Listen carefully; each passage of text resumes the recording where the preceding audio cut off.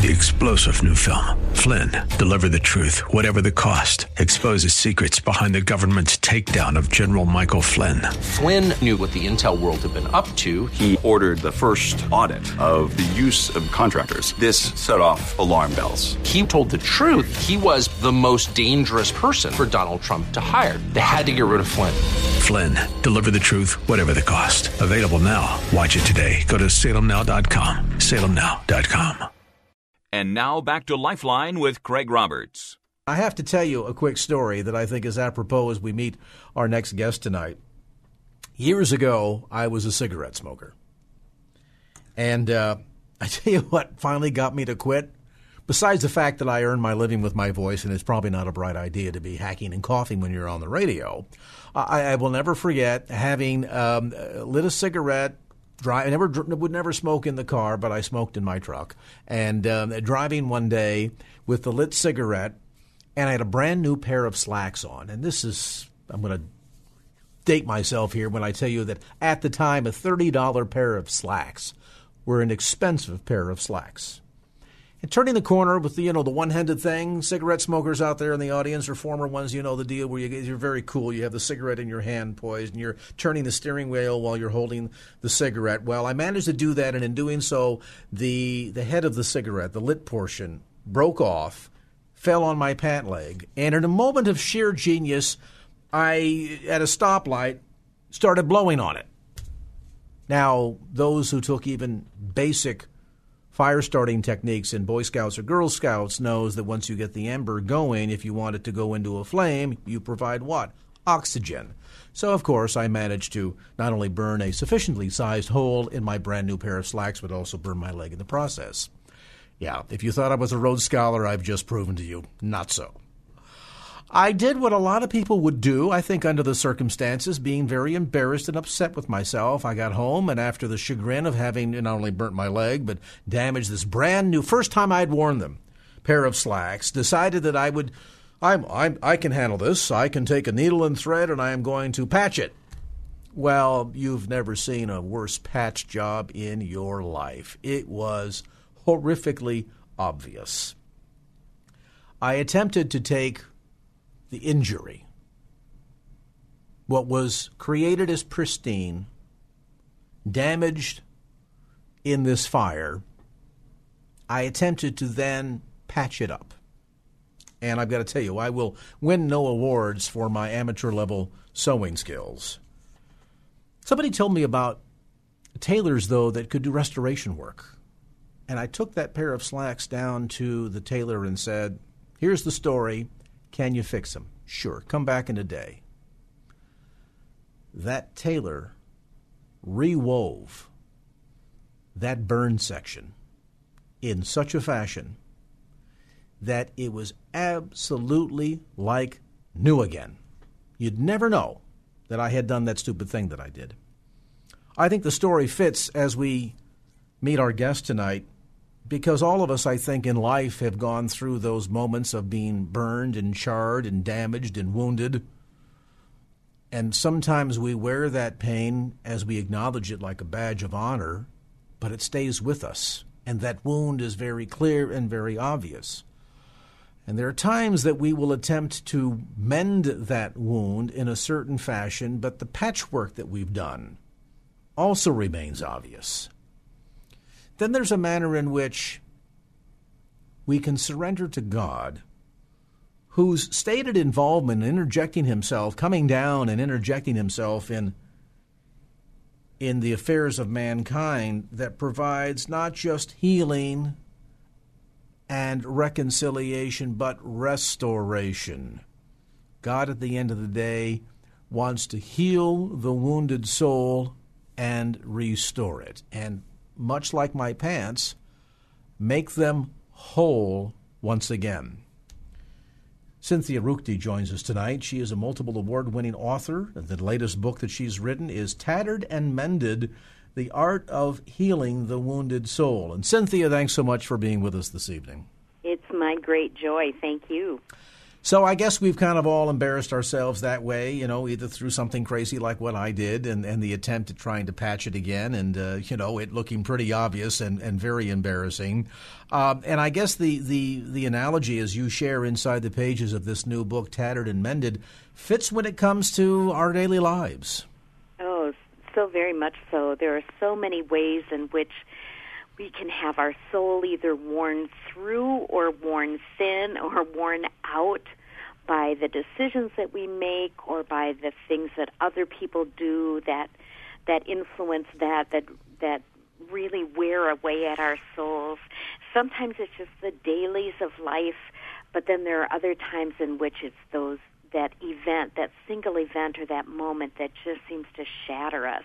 I found your story so interesting, Craig, because in reality you marked that moment, even that moment of unthinking or whatever you want to call it, that caused the injury. That was a defining moment for you, too, and it was part of a turnaround moment as well. So even though there was a disaster and then there was a mess made in trying to patch it up, when you took it to the expert, it wound up being not only this remarkable mend, but it also was a turnaround moment for you too. Oh, absolutely so. Not only in terms of the restoration of my pants being made whole again, but right. I will also say with a sense of great honor that was the last cigarette, and that was many, many years ago. That is the last cigarette that I ever smoked. Isn't that incredible? I wish I'd known that story when I wrote the book. But, the interesting thing, and you make note of this early on inside the pages of Tattered and Mended, there's a lot these days in, talk shows, both radio and TV, about facing your troubles, admitting your pain, recovery programs that help you sort of wear your wounded experiences in life like a badge of honor. Mm-hmm.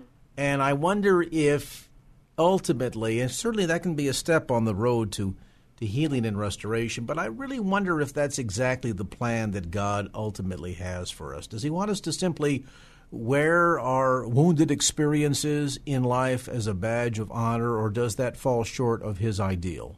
I think very definitely we can look at his plan as he's laid it out in his word and realize that his intention all along was for healing. He expressed that so many times in the stories that he told, and when we get to know his heart, when we see in his word what his heart is, we realize that he not only has prepared a method for us to be healed, but really in actuality, from the beginning of time, his desire, even before time began, his desire to send Jesus was for that very purpose, to make whole what was broken, to restore what was tattered.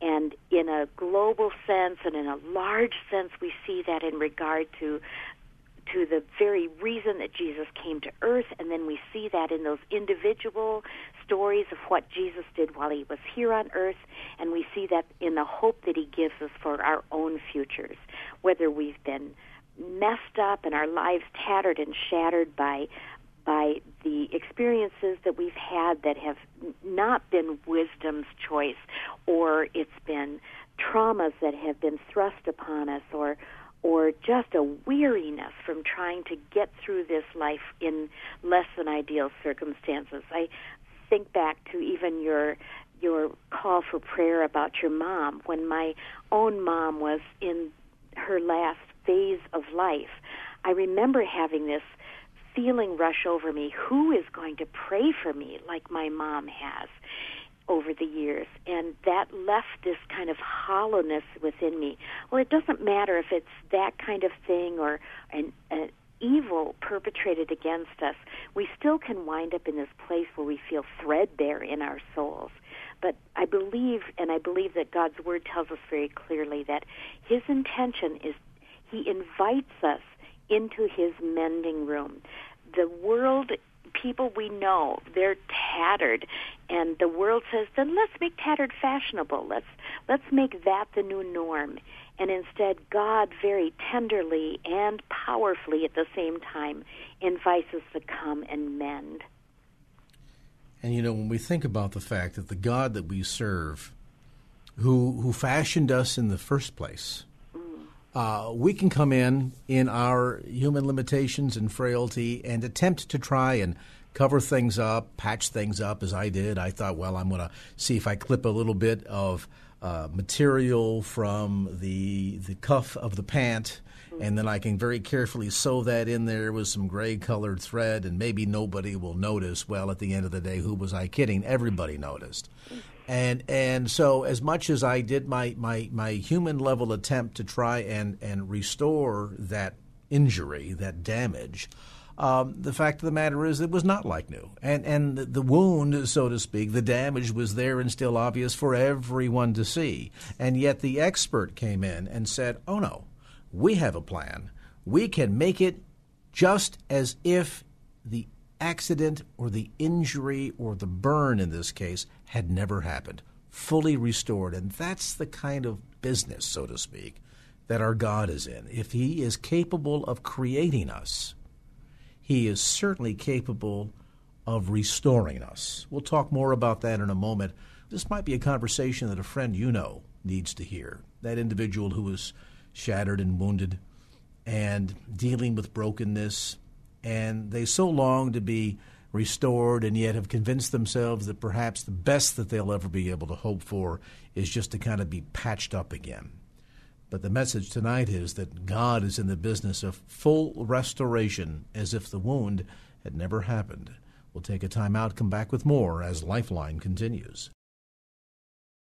And now back to Lifeline with Craig Roberts. And welcome back to our conversation. Cynthia Ruchti is with us tonight. We're talking about her book, Tattered and Mended, The Art of Healing the Wounded Soul.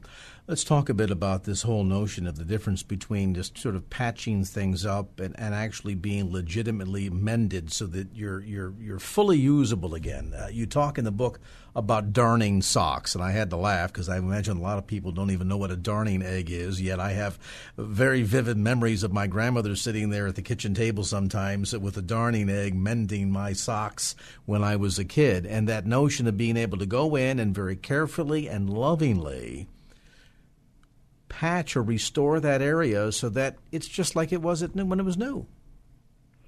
Not only that, but I think if you take that even a step farther, we realize that God creates art from our brokenness.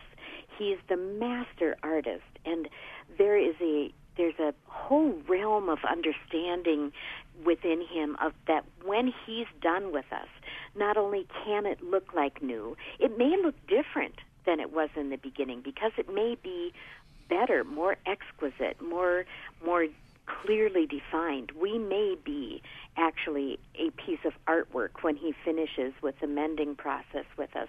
That is so his heart. He's such a creative God.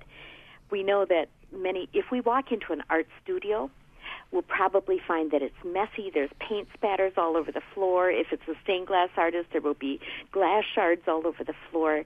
But if you walk into the art gallery, what you see is beauty and something that takes our breath away. And that's what he is able to do. Sometimes in the middle of the process, it gets a little messy. But in the end, what we have is something that others can look at and find hope for their own healing. And there's a story that's created that also shows that caring and very powerful and artistic heart of God in the middle of it, too. They're going to think we're running a sewing circle here tonight, Cynthia, but the thought comes to mind. Do you ever watch Antiques Roadshow? I do, yeah. Well, a lot of people now, don't raise your hand if you're driving. I don't want you to crash the car. But if you watch Antiques Roadshow from time to time, it's always fascinating. And the one thing that I always get the big kick on, besides trying to guess the prices, somebody will come in, for example, with a quilt. Mm-hmm.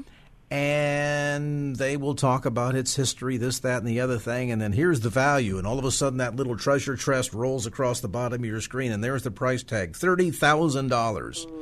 And, it's always struck me that the person or group of individuals working together that created that quilt, and back in the, turn of the last century or 2 centuries ago now, it was often groups of women that would create these quilts. Mm-hmm. They took the castaways.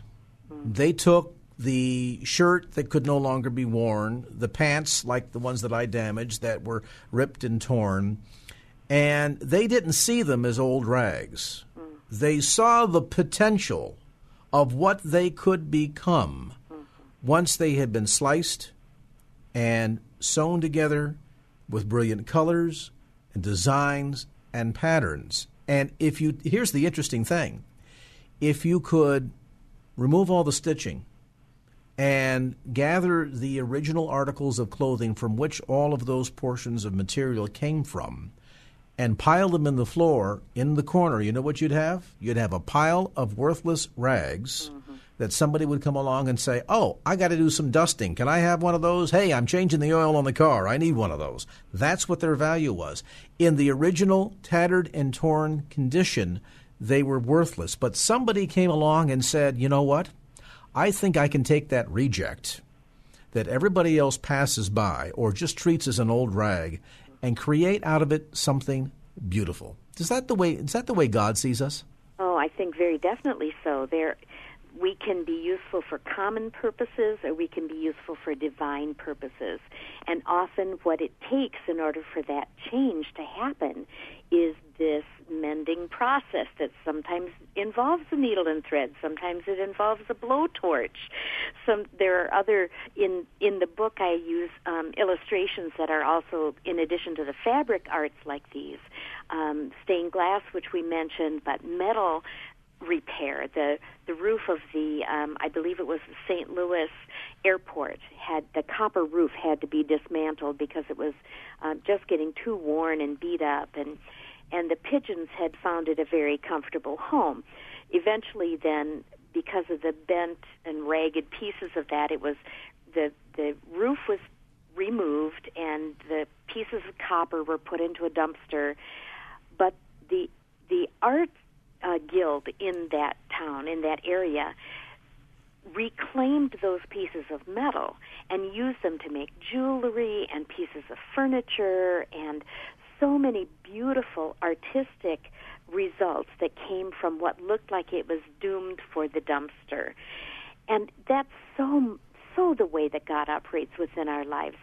So many times, too, it's not that what it used to be matters so much. It's the stunning work of art that it has become.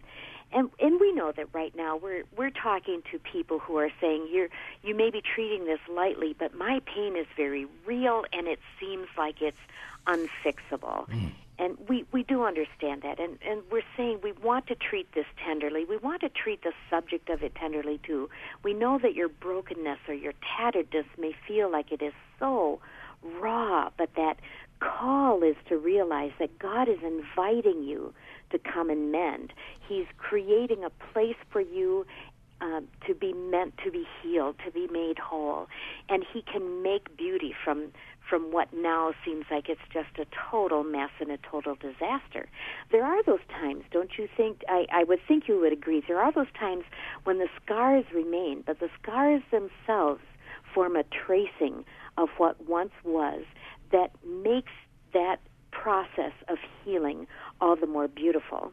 I have a friend of mine who had a portion of the tissue on her face, on her cheek, removed because there was a fear that it was cancerous, and we all know how we feel about that word, cancer. But it left a scar that the plastic surgeons weren't going to be able to make smooth again. And she decided that she was going to instead be grateful for that spot on her face because the answer had been, it's benign. So there are those times when the scars do remain, but God can even use those scars as a story that will help others to have hope for their own. Well, you know, it dawns on me, Cynthia, that a lot of that also comes down to a matter of perspective. We can see it from the way God sees it, or we can see it from the way we see it in the flesh. In the flesh, we see a defect. We see something less than perfect, less than ideal. We see a big, ugly scar. But from God's perspective, He sees a thing of beauty. Your friend was able to see it from a different perspective, that this didn't represent a blemish, a mar on her face, but rather a reminder that it was not cancerous, that it was not going to get worse, that in fact it was something that could be removed or would not ultimately, damage more of her face or eventually perhaps potentially take her life. And you think about the patchwork that's done. How many of us have ever done this? You've had a garment that has been repaired or restored. What I didn't tell you about the pants, when you saw the slacks from the outside, they looked like they just came off the rack at Nordstrom's, Macy's, pick your favorite retailer. But if you rolled them inside out, you could see the patchwork that had been done on the backside. The evidence was still there, and yet the impact of it was not the same. And it comes down to a matter of perspective. Do you want to see the evidence that is still there and concentrate just on that patchwork quilt of restoration work and the extra threads that are hanging there all loose off the backside? Or do you want to see it, that's from the human perspective, or do you want to see it from God's perspective? We'll come back to more of our conversation. Cynthia Ruchti with us today. A look at Tattered and Mended, the art of healing the wounded soul. A brief time out, back with more as Lifeline continues. And now back to Lifeline with Craig Roberts. Welcome back to our conversation. Cynthia Ruchti, our guest, a look at Tattered and Mended, the art of healing the wounded soul. Let's get to your calls. Andrea in Redwood City, good evening. Come on in with your comment or question for Cynthia Ruchti. Oh, hi, Cynthia. Thank you for taking my call. So I was calling to ask you, when we do have the opportunity to heal or become whole by mending by way of tragedy that's been presented in our life, how do we clear space for that healing process when sometimes we feel overburdened with shame or guilt about what has transpired? Oh my goodness, that's such an excellent question. That is so much very much a part of many people's battle when they're in the middle of this and they're wondering how do they come to that place of wholeness when shame or guilt have just overtaken them. And there are some methods, I think, that God has been talking about in His Word for centuries and applies to us very much today, too, of ways that we can create an atmosphere in which we're going to best heal.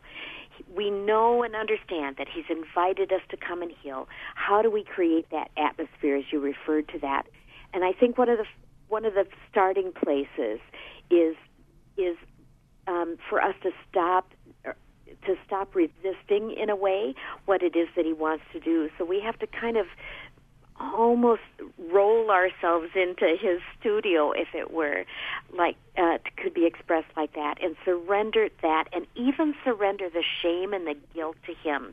There's a verse in Psalms where David is talking about the sins that he had committed and the sins that were committed against him, and how he's crying out to the Father God, and he understands then that he's not only forgiven, but even the guilt of it is gone.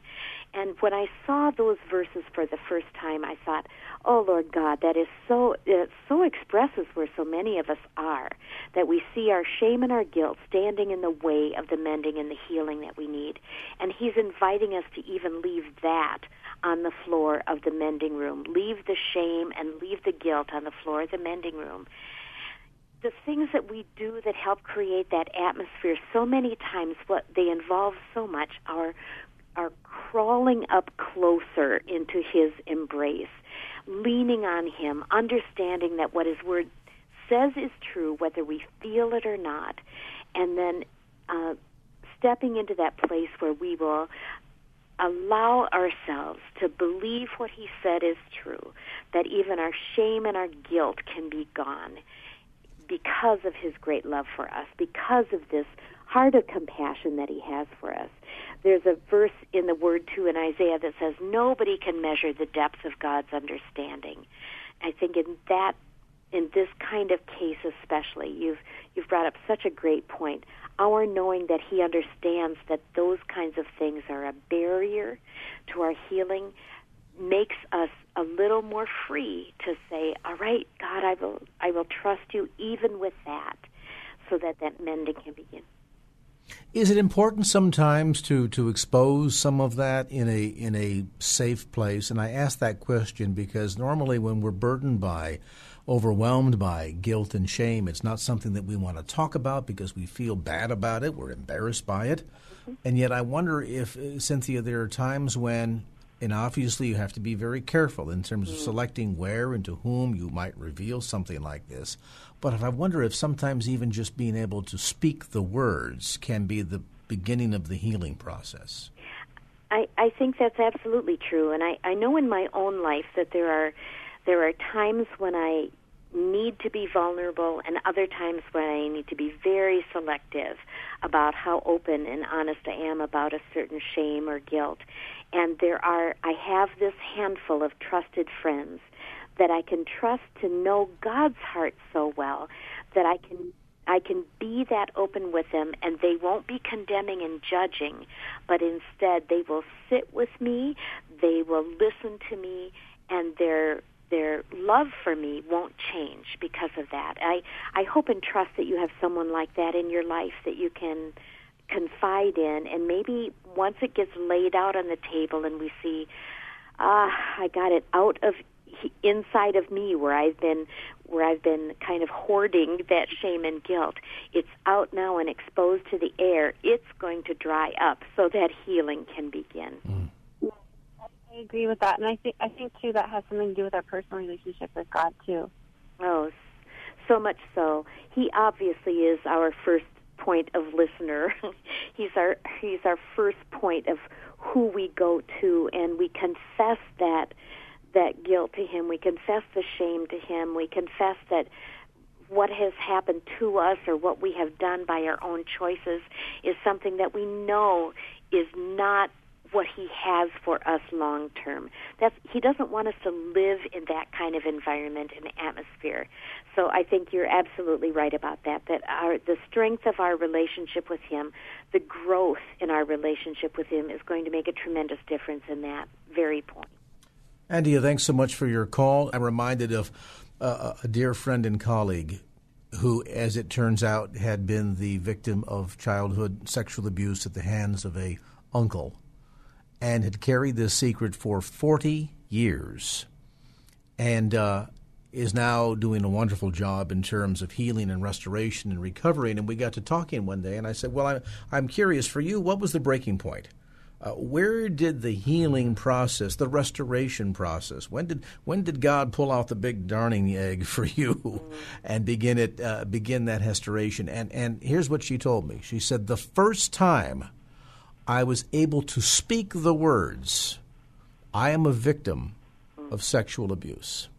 It was so painful to even speak the words. She could not bring herself to do it. By simply speaking the words, it began that process of healing. Again, you have to be careful in terms of the environment, to whom and where you share those intimate details. Certainly, as we mentioned with the caller a moment ago, the nature and degree of your relationship with God is a critical factor in all of that. But sometimes it's just that first step, as they say for the alcoholic, just to admit that there is a problem is oftentimes the most key important step to the beginning of that healing, that journey of healing. When you talk about those first steps, I'm reminded, too, of a story that is included in the book. A friend of mine who had an experience much like that in childhood, and there were actually some torturous elements to it, and one of the torturous elements was that her abuser liked to hold her head underwater until she passed out. And, of course, after that, then showers and baths and shower time in gym class at school and lakes and rivers and swimming and anything like that. She had once loved swimming, and, of course, that kind of an experience robbed her of that love for swimming, and it kept her in a place of fear, obviously shame, too, and fear for so many years. And this thing that she had loved so much, swimming, had been stolen from her. And there came a time later on, it wasn't right away, of course, and she grew and matured, and she matured in her faith, but there came the day when she walked up to the edge of the water. And then the next time she walked up to the edge of the water and she dipped one toe in. And the next time she was able to go in up to her ankles, and the next time up to her knees. And eventually she laid back in the water and swam. And she expressed to me that what she had done was reclaimed that from what had been stolen from her. And every time she steps into the water now, every time she swims, she says in her heart, "You cannot steal that from me." And obviously it took a great deal of courage, and it took many, many steps in that process. But it was a reclaiming and a mending of something that had been so deeply wounded. And the courage that it took came from God also. And she knew that. It wasn't a human-manufactured courage. God truly made art out of that circumstance and that situation. And it's a story that I just love to rehearse because of what it tells, of the hope that it gives the rest of us, that sometimes it is that one step. We'll come back to more of our conversation. Cynthia Ruchti with us today. A look at Tattered and Mended, the art of healing the wounded soul. A brief time out, back with more as Lifeline continues. And now back to Lifeline with Craig Roberts. Welcome back to our conversation. Cynthia Ruchti, our guest, a look at Tattered and Mended, the art of healing the wounded soul. Let's move next to Christina in South San Francisco, my hometown. Christina, good evening. Welcome. You're on KFAX with Cynthia Ruchti. Hi, good evening to both of you. I'm wondering about healthy boundaries with family members that have been very dysfunctional. I've been emotionally abused by quite a few of them since I was a kid, and then just stayed away from them, but I forgave them, prayed for them from afar. And then just recently I decided to tell them exactly how I felt in a healthy way, and they just went into denial. So my question is, I do forgive, but just wondering, once you forgive and forgive, I mean, this is like over 20 times, is it okay to have these boundaries? Is it okay to say I do forgive, but doesn't mean I have to associate and open myself again because there's just no trust? It's been broken so many times. Sure, and there's that sense of hurt and resentment that's there. And let's talk about that, Cynthia, in terms of creating those healthy boundaries and I guess also setting realistic expectations. Speak to that, too, if you would. I'm not an expert in that field, psychologically speaking, but what I have observed from friends of mine and from people in my family and extended family who have had situations that have been like this, I think my heart would say, and I believe that it's supported in God's Word too, that absolutely it's important to have those healthy boundaries. For us to step back into a place of danger or to step back into a place where we're made vulnerable to future woundedness is not helping our healing at all. When we create that atmosphere of healing, that creative space where God can make art out of the problems in our lives, that we have to be careful that we're not submitting ourselves to re-injury. Now, that doesn't mean that we don't forgive, but oftentimes God uses the fact that we have memories as a protective layer for us that keeps us from being reintroduced into injury again. If we're going to have a wound that is going to heal, it can't get infected. An infected wound is not going to heal properly. We need that place where where we feel protected and we feel safe. And sometimes that does mean that we have to make some difficult choices about some emotional boundaries. And think of the child who burns his or her hand on the stove.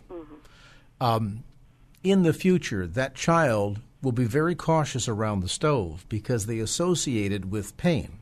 And so, as you point out, sometimes that memory can also serve as a protective layer, so to speak, to know that there are certain individuals or circumstances that are not safe and therefore should be avoided. The other thought that comes to mind, and I'm not a doctor on this either, Christina, but I played one on the radio once, setting up healthy expectations as well. Sometimes when we are working through the process of hurt and resentment and we want to exercise forgiveness, sometimes our expectation is that the person who has wounded us will see our pain, acknowledge it, confess, apologize, change their ways, and, the end of the story, and they all lived happily ever after. It doesn't always happen that way. And sometimes we have to be reminded that the person who injured us or wounded us, they are wounded too. Oftentimes our behavior comes out of our own sense of brokenness and bad experiences in life, and so we tend to kind of mimic what we've experienced and bring it upon others. Be mindful that they are still wounded or broken themselves. We talked earlier about the perpetrator who violates a young girl, the uncle that can't be trusted. That kind of behavior can only come out of somebody who for themselves is wounded and broken. I'm not making excuses here. I'm just explaining that we have to set our expectations proper or in balance, and understanding that as we are on the pathway toward healing and restoration, experiencing the glory of receiving and being bathed in God's forgiveness, those who have wounded us may not be in the same place. They may not be in the position to return a sense of remorsefulness and an apology, or wanting to restore or heal or make whole again. And so sometimes it's just a matter of saying, I'm going to release the anger and bitterness, not hold on to that. Use that as a boundary, as you mentioned a moment ago, Cynthia, and then recognize that just because we've reached out and forgiven them doesn't mean that now everything is going to be flowers and roses and we're going to get along just dandy. I mean, that oftentimes is not the case. I think there's a quote from the book, too, that I hope will be an encouragement to you, that mending a tattered soul, and we're talking about our tattered soul, your tattered soul, is unrelated to the inability to change the past. And that's one of the beauties of the artwork that God does within us, that He does not have to remove the past, which isn't going to happen. That history is there. But instead, He can make us whole in spite of the past. It's not dependent on being able to make it as if that never happened to us. And certainly in your situation, where there were multiple times of these disappointments, that would be true. And I think you're very wise in thinking that one of the things that you need to do is create those very carefully and prayerfully established healthy boundaries. You've expressed yourself to your family now. They've been in denial. You've prayed for them from afar, you said, which is such a beautiful thing. And now I believe that you can rest in the fact that God will deal with them, and you were doing the right thing and moving forward in a healthy way as you trust and lean on Him. All right. Thank you so much for the call, Christina. We've got time for one more, Jarrell. Is that right? Okay. Let's jump over to Regina. Come on in then with your comment or question for Cynthia Ruchti. Hi. I have a question, and I'm so happy that you guys are having this. I have a girlfriend who, she's a new girlfriend to me, but yesterday she revealed that she had been molested by her older brother. And my question is, how do I help her? I mean, I don't know. I have told her about my experience and where and how God took me through the steps towards, healing and restoration. But I don't know how to help her to get it, what it is she needs. What an excellent, excellent question, and coming from such a compassionate heart. You're to be commended for that. The first thought that comes to my mind is your willingness to be a listener scores so many more points than if you had the right words or if you had a technique to share with her. Your willingness to be a friend, to remain a friend after you've heard this story, to be faithful to her, to show her examples of what it's like to live a hope-filled life, and just be evidence of that around her.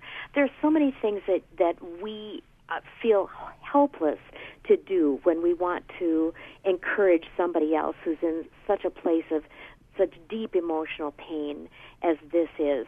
And that mending process isn't going to be easy, and everybody's timetable is going to be different for their mending and healing.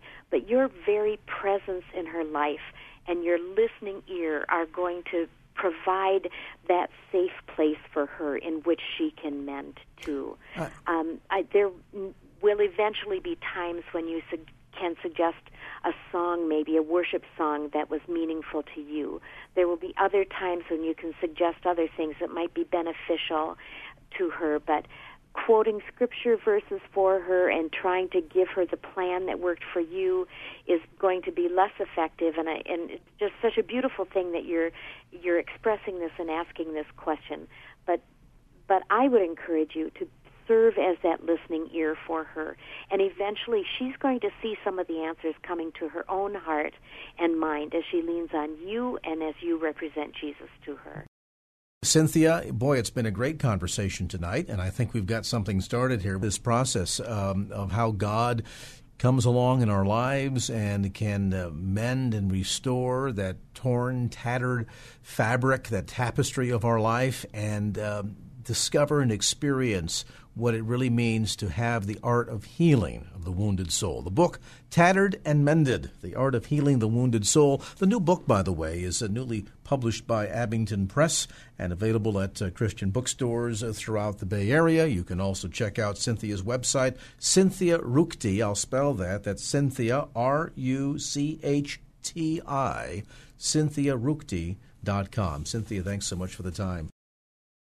Opinions expressed in the preceding program do not necessarily represent the views of the ownership, staff, or management of KFAX. Copyright Salem Media Group, all rights reserved. 3-star General Michael J. Flynn, head of the Pentagon Intelligence Agency, knew all the government's dirty secrets. He was one of the most respected generals in the military. Flynn knew what the intel world had been up to. He understood its funding. He ordered the first audit of the use of contractors. This set off alarm bells.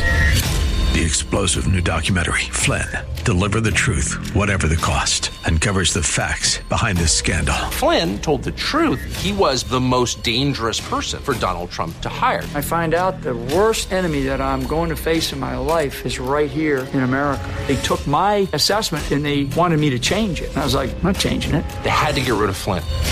With in-depth interviews, archival footage, and never-before-seen personal records of the man behind the headlines. I just felt like I was drowning. Flynn, Deliver the Truth, Whatever the Cost.